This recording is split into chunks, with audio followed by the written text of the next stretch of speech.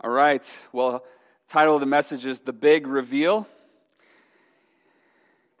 Start off by asking, how many of you like surprises? How many of you like being surprised? Okay, got a few. And I'm not talking about like little random surprises like, somebody bought you a box of chocolates or something like that. I'm talking like big, like surprise birthday parties that take a coordinated effort of like 20 or more people to pull off, right? And secret emails and all these things that need to happen for somebody not to figure out what's going on. I've done this to Lindsay a couple times, and she maybe was a fan at one point, but now the message is, don't surprise me anymore. Please just let me know if something's going to happen. But she pulled off a pretty good surprise birthday party for me when we were in China. It was my 30th birthday.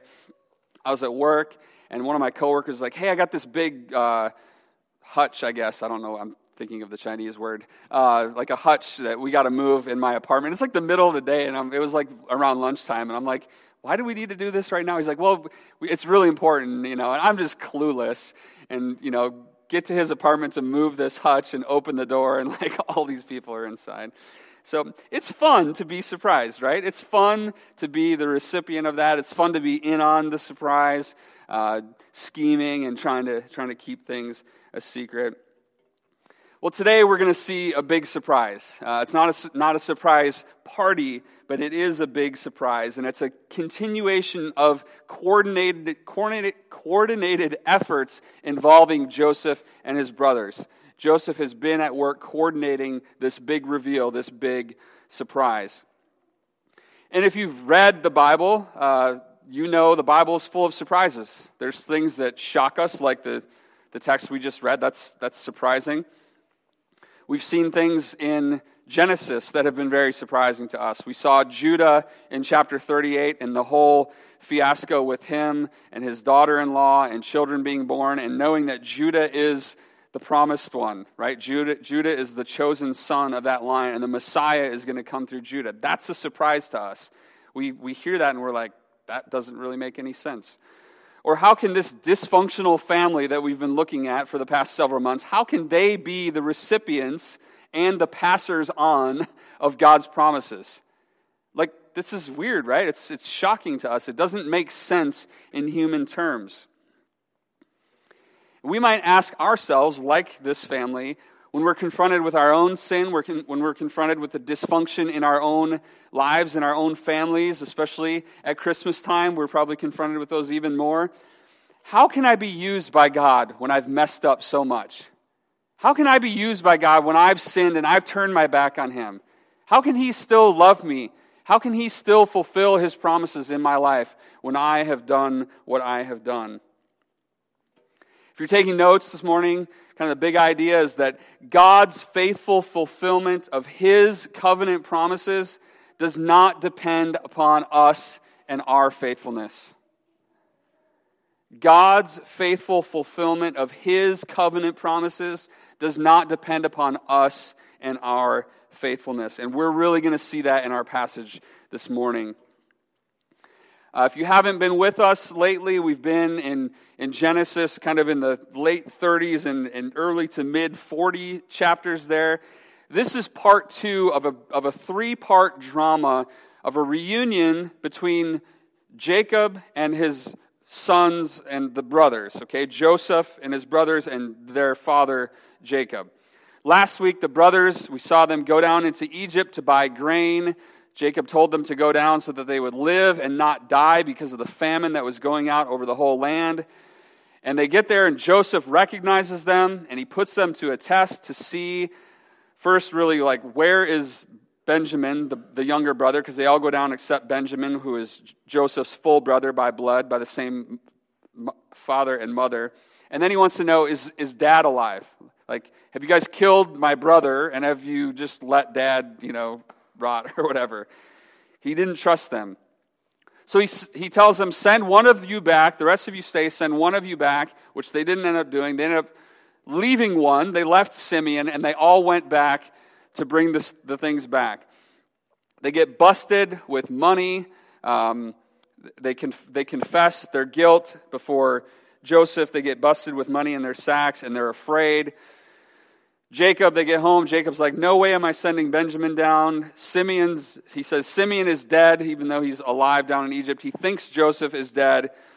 And then Judah steps in, you remember, and says, Dad, we're not going back down without Benjamin. If we don't go without Benjamin, we're toast. We have to bring him back down. So they go back down. They double the money in the sacks that was planted there. They bring a whole bunch of gifts, and they are afraid. They go back down. Joseph greets them and ends up with this huge feast in Joseph's house, and Benjamin gets 5 times the amount of food that everybody else gets. But they still don't know who Joseph is. That's kind of how last week ended. So now we come to chapter 44. We're going to be looking at chapter 44 and 45 today. We're not going to read chapter 44. I'm just going to kind of narrate it a little bit. And then we will read through chapter 45 in sections and then look at it as we go. The first thing we see here is that the testing intensifies. Joseph's testing of his brothers is going to intensify.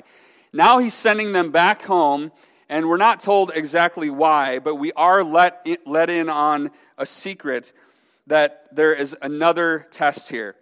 He puts the money back in their sacks again, and then he puts his own silver cup in Benjamin's sack. He puts his silver cup in Benjamin, his full brother. He puts the cup in his sack.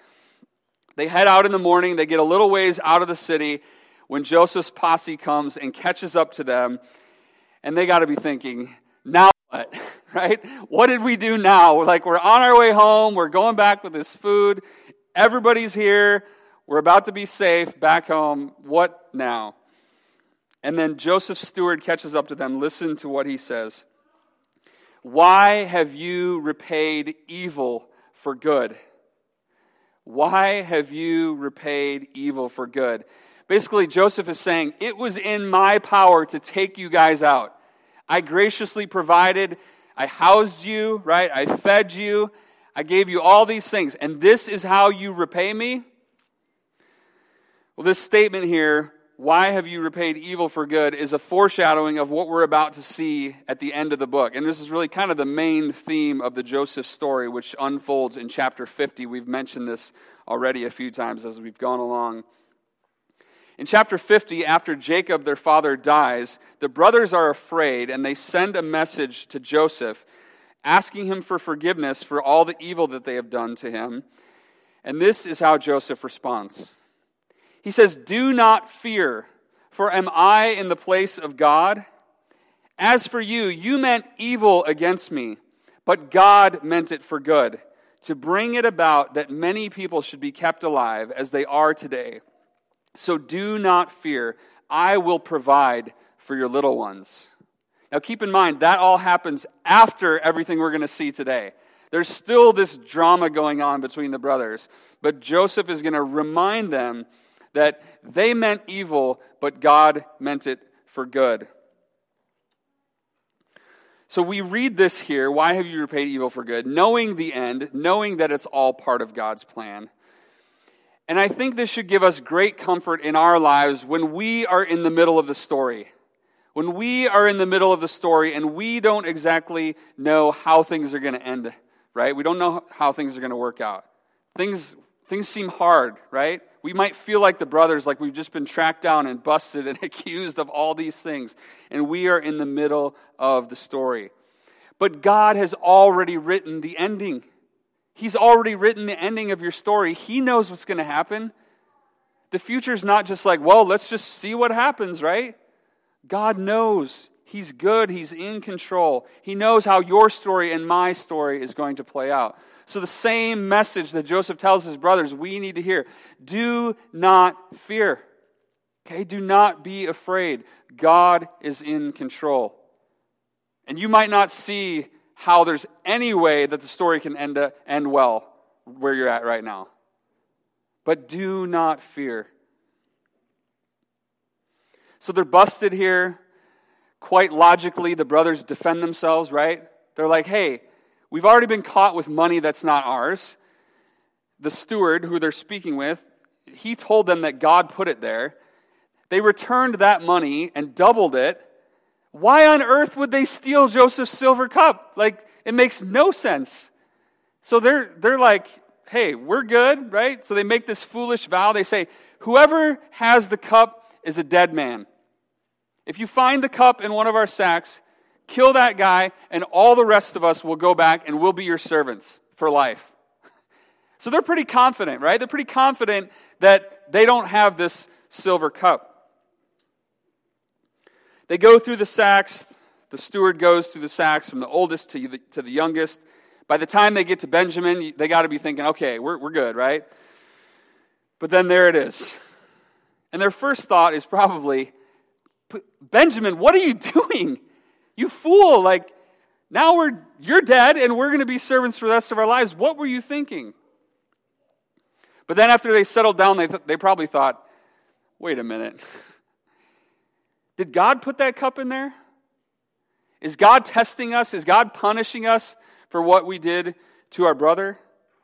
Is this how it's going to end for us? What kind of sick joke is this? They come back and they fall to the ground before Joseph. Again, this is a picture of the fulfillment of the dream of them bowing down. And this word here for fall is different than the word that was used to bow down. This is actually a stronger Hebrew word. This is a full submission, them falling down like as his slaves. They confess their guilt again. They say that God has found out the guilt of your servants. And then Joseph demands that Benjamin stay and the rest of them return to their father in peace. Again, it's our word shalom that we've been looking at. Return to your father in peace. And Judah steps in. And Judah's going to have this long speech here. It's actually the longest speech in all of Genesis. Judah's going to say, first of all, there's no peace unless Benjamin goes back with us. If Benjamin doesn't go back, our dad is going to die. Right? Benjamin must go back with us or we're not going back. And our father is going to die. Judah steps in and he tells about the vow that he made to Jacob, how he would be a pledge of safety in Benjamin's place. So he says to Joseph, take me instead. I vowed to my father that I would stay in his place.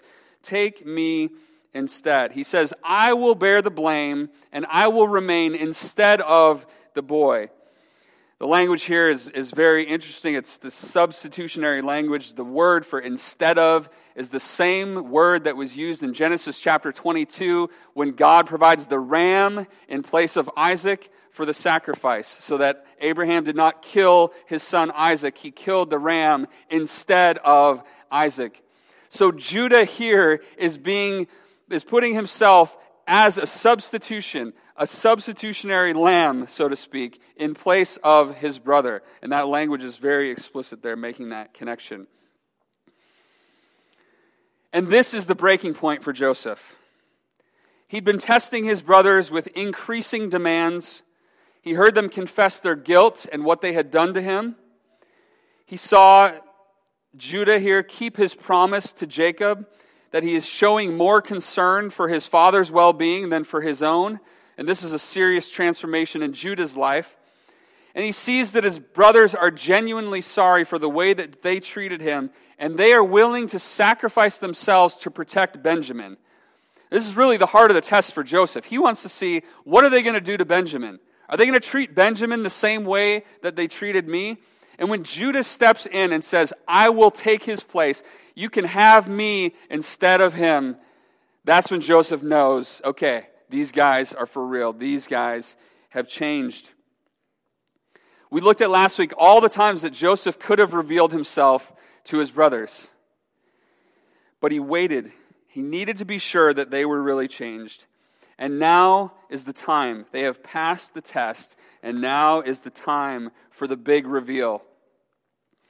Again, if you're taking notes and you want to kind of follow along with this in sections, we're going to be looking at 3 sections here in chapter 45. God's sovereign preservation, God's covenant promises, and God's gracious provision. God's sovereign preservation, God's covenant promises, and God's gracious provision. First, we'll see God's sovereign preservation. Chapter 45, we'll read verses 1 through 8. Then Joseph could not control himself before all those who stood by him. He cried, "Make everyone go out from me." So no one stayed with him when Joseph made himself known to his brothers. And he wept aloud so that the Egyptians heard it and the household of Pharaoh heard it. And Joseph said to his brothers, "I am Joseph. Is my father still alive?" But his brothers could not answer him, for they were dismayed at his presence. Joseph said to his brothers, "Come near to me, please."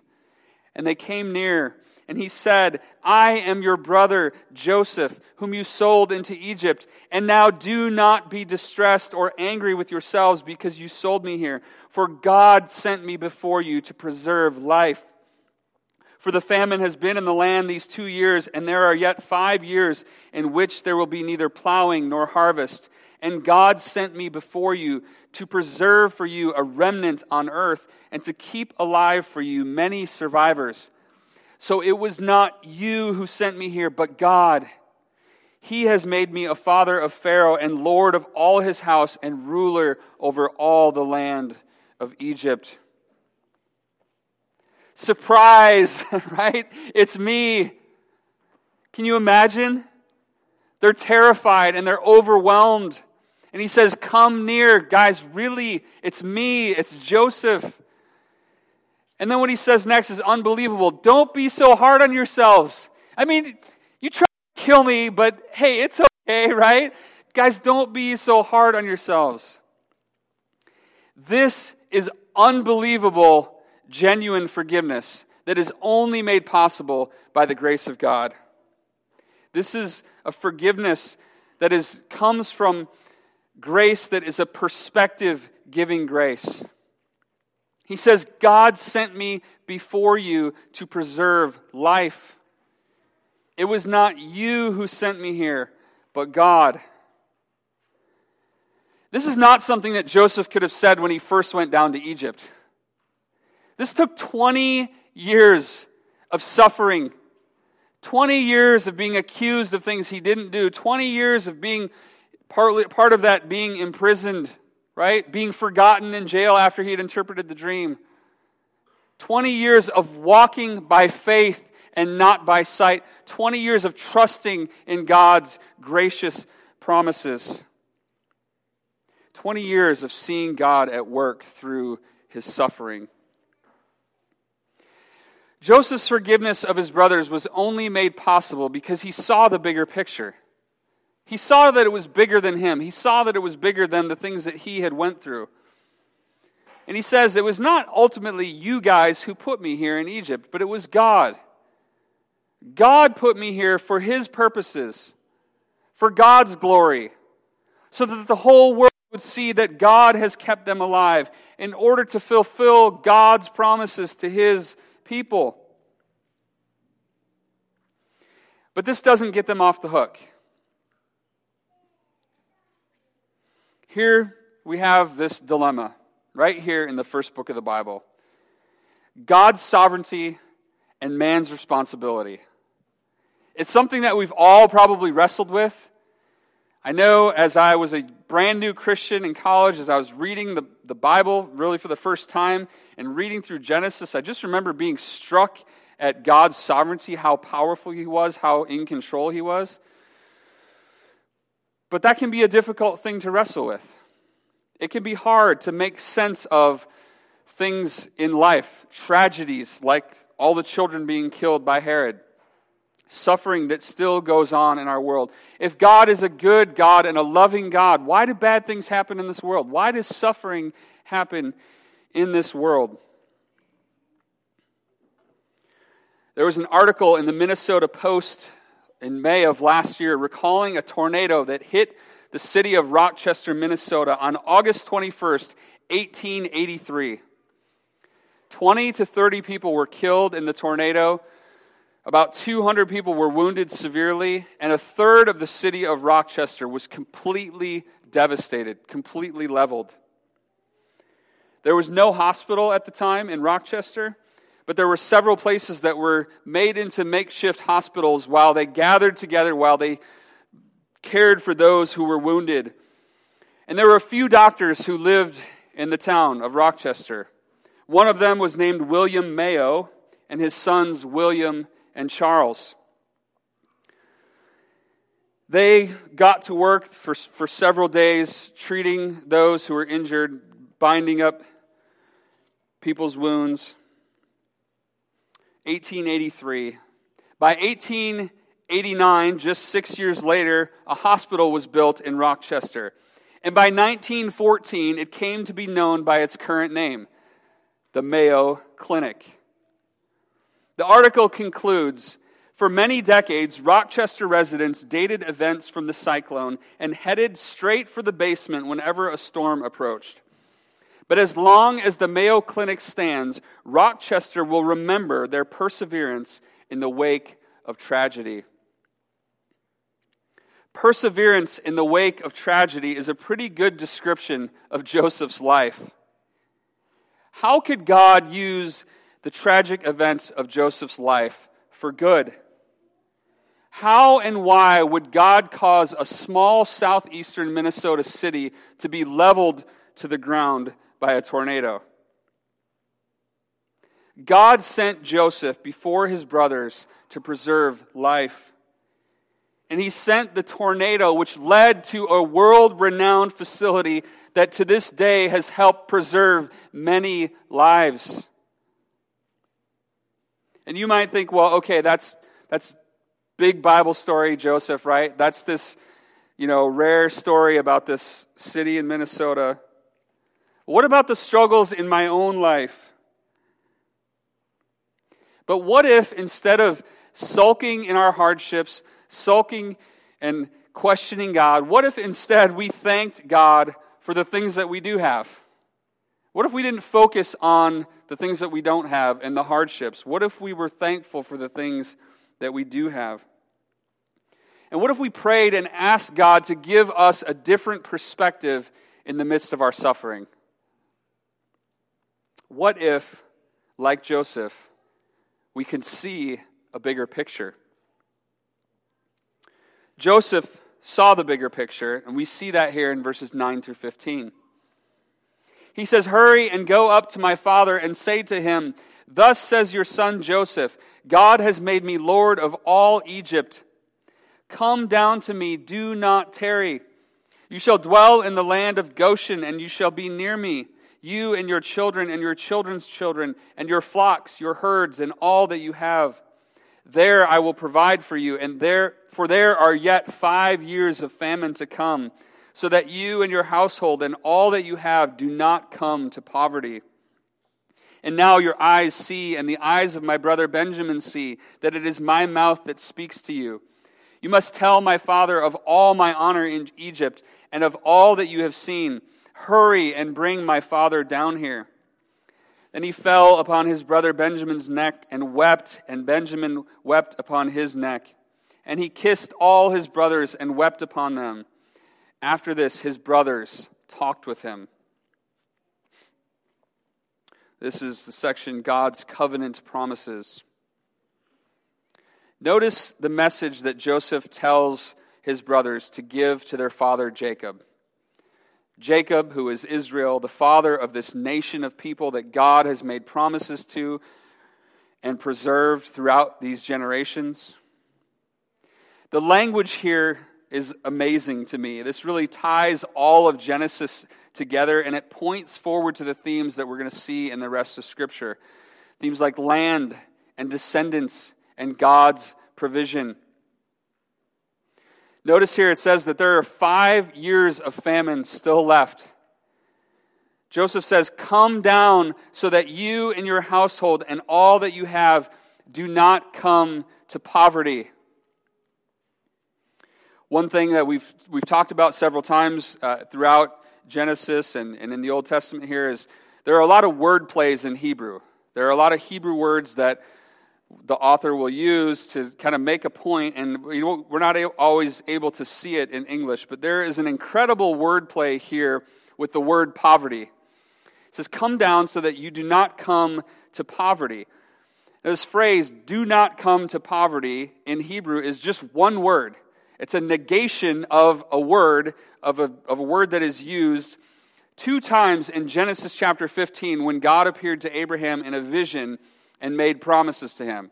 So this Hebrew word is actually translated into two different words in English in Genesis 15, and it has two different meanings. So this word poverty is the negation of those two words. In Genesis 15, God speaks to Abraham and he says, "Your own son shall be your heir." And that word heir is the opposite of the word poverty. Okay, it's the same word negated. And he brought him outside, Abraham, and said, "Look toward heaven and number the stars, if you are able to number them." Then he said to them, "So shall your offspring be." And he believed the Lord, and he counted it to him as righteousness. A couple verses later, God says, "I am the Lord who brought you out from Ur of the Chaldeans to give you this land to possess." So the word possess here is also the opposite of the word poverty. So the promise of an heir and of possession of land are the opposite of poverty. Those were the promises that God gave, land and descendants. Not coming to poverty means the land and the descendants will be fulfilled. And this reiterates what we just saw, that God sovereignly preserves and he is at work among his people. This section then ends here with them kissing and weeping and talking. God has done a marvelous work of reuniting these brothers after all these years. The stage is set. Everything is done. The last thing that needs to happen is Jacob needs to be brought down into Egypt. So we see God's gracious provision here. We'll start in verse 26, read to the end of the chapter. When the report was heard in Pharaoh's house, "Joseph's brothers have come," it pleased Pharaoh and his servants. And Pharaoh said to Joseph, "Say to your brothers, do this, load your beasts and go back to the land of Canaan, and take your father and your households and come to me, and I will give you the best of the land of Egypt, and you shall eat the fat of the land. And you, Joseph, are commanded to say, do this, take wagons from the land of Egypt for your little ones and for your wives, and bring your father and come. Have no concern for your goods, for the best of all the land of Egypt is yours." The sons of Israel did so, and Joseph gave them wagons according to the command of Pharaoh, and gave them provisions for the journey. To each and all of them he gave a change of clothes, but to Benjamin he gave 300 shekels of silver and 5 changes of clothes. To his father he sent as follows: 10 donkeys loaded with the good things of Egypt, and 10 female donkeys loaded with grain, bread, and provision for his father on the journey. Then he sent his brothers away, and as they departed he said to them, "Do not quarrel on the way." So they went up out of Egypt and came to the land of Canaan to their father Jacob. And they told him, "Joseph is still alive, and he is ruler over all the land of Egypt." And his heart became numb, for he did not believe them. But when they told him all the words of Joseph which he had said to them, and when he saw the wagons that Joseph had sent to carry him, the spirit of their father Jacob revived. And Israel said, "It is enough. Joseph, my son, is still alive. I will go and see him before I die." Pharaoh hears about all of this. Pharaoh, the most powerful man probably in the world at the time. And he hooks Joseph's brothers up, right? He says, "Go get your dad. Take my wagons." This is like the presidential motorcade, right? All these wagons just loaded up. Probably were bodyguards and security. They had the hookup. "Go get Jacob and come back. Bring him back. I'm going to give you the best of the land." And they go, and Joseph tells them, don't fight along the way, right? Don't quarrel with each other. This is a really interesting phrase here, and I think it's probably twofold. The first thing he's saying is, forget about the past. Okay, I've forgiven you. Forget about the past. Look to the future. Look to God's gracious provision, and don't live in the past. But the second thing is, you guys need to have a conversation with Dad, and you need to tell him what happened 20 years ago.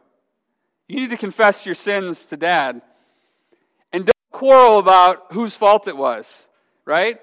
Reuben, I don't want to hear you say, well, I tried to stop it, or whatever. Don't quarrel. Go back, bring Dad down. It's all good. It's all forgiven. So they arrive back home. Jacob can't believe it, but then he sees this big motorcade. He sees all these gifts and all the things that were brought, and he cannot deny it. In verse 28, he says, "It is enough. Joseph, my son, is still alive. I will go and see him before I die." God is sovereignly at work preserving his people, fulfilling his promises, and providing for their needs, all while in a foreign land during a famine. It's not the ideal circumstances for the fulfillment of promises of the God of the universe. It's not the way that we would have chosen to write the story. And the biggest reveal in human history was a story that we wouldn't have written the way that it was written either. How God sovereignly preserved his people, the royal house of David, through enemy invasions and times of spiritual famine, 400 years of silence between the Old Testament and the New Testament. And how God was actively at work, working out the fulfillment of his covenant promises of a spiritual nation and a spiritual land for his people, so that they would not come to spiritual poverty. And he was graciously providing what the world needed most: a Savior. God in human flesh, the incarnate Son of God. As we sang last week when we sang, "Hark the Herald Angels Sing," "Hail the heaven-born Prince of Peace, hail the Son of Righteousness, light and life to all he brings, risen with healing in his wings.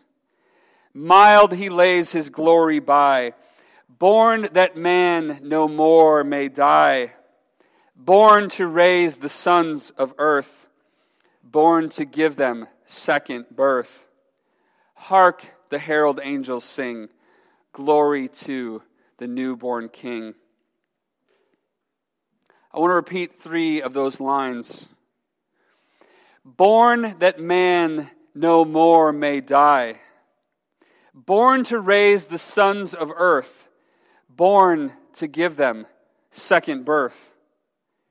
Christmas is about us living through Jesus Christ and being raised with Jesus Christ, the one who was nailed to the cross, who died there for our sins, was laid in the tomb, but 3 days later rose again from the dead.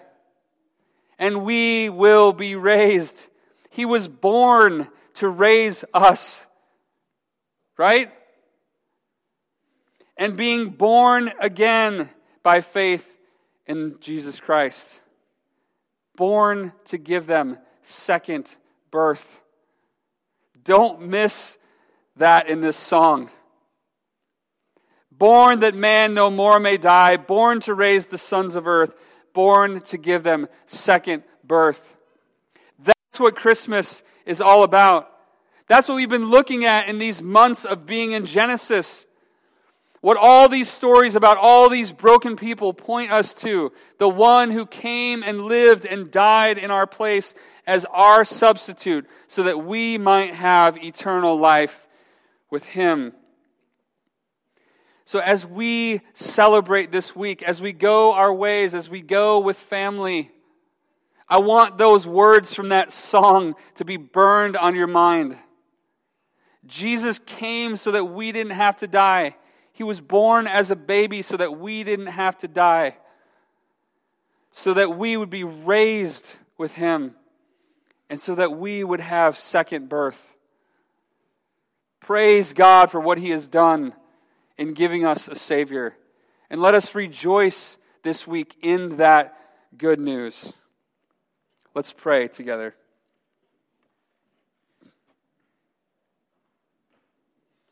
God, we stand in awe of your promises. We stand in awe of what you you did thousands of years ago through this ragtag group of brothers. How you gave us such a beautiful picture of reconciliation and forgiveness and peace with you and your promises and your provision and your protection. God, we see those things play out in the birth of our Savior, in his life, in his death. We see them play out even today through your church, in how you call people to yourselves, how you provide for our spiritual needs, how you give us the promises of new life in Christ. As we gather together, as we celebrate week in and week out the story of the gospel, may these things be burned in our hearts and our minds. May we go out from here, whether it's family or friends or whoever we're talking with this week, may these truths be on our lips and in our hearts. May we sing of them. May we speak of them. May we be changed by you. God, thank you for your grace. We pray these things in Jesus' name. Amen.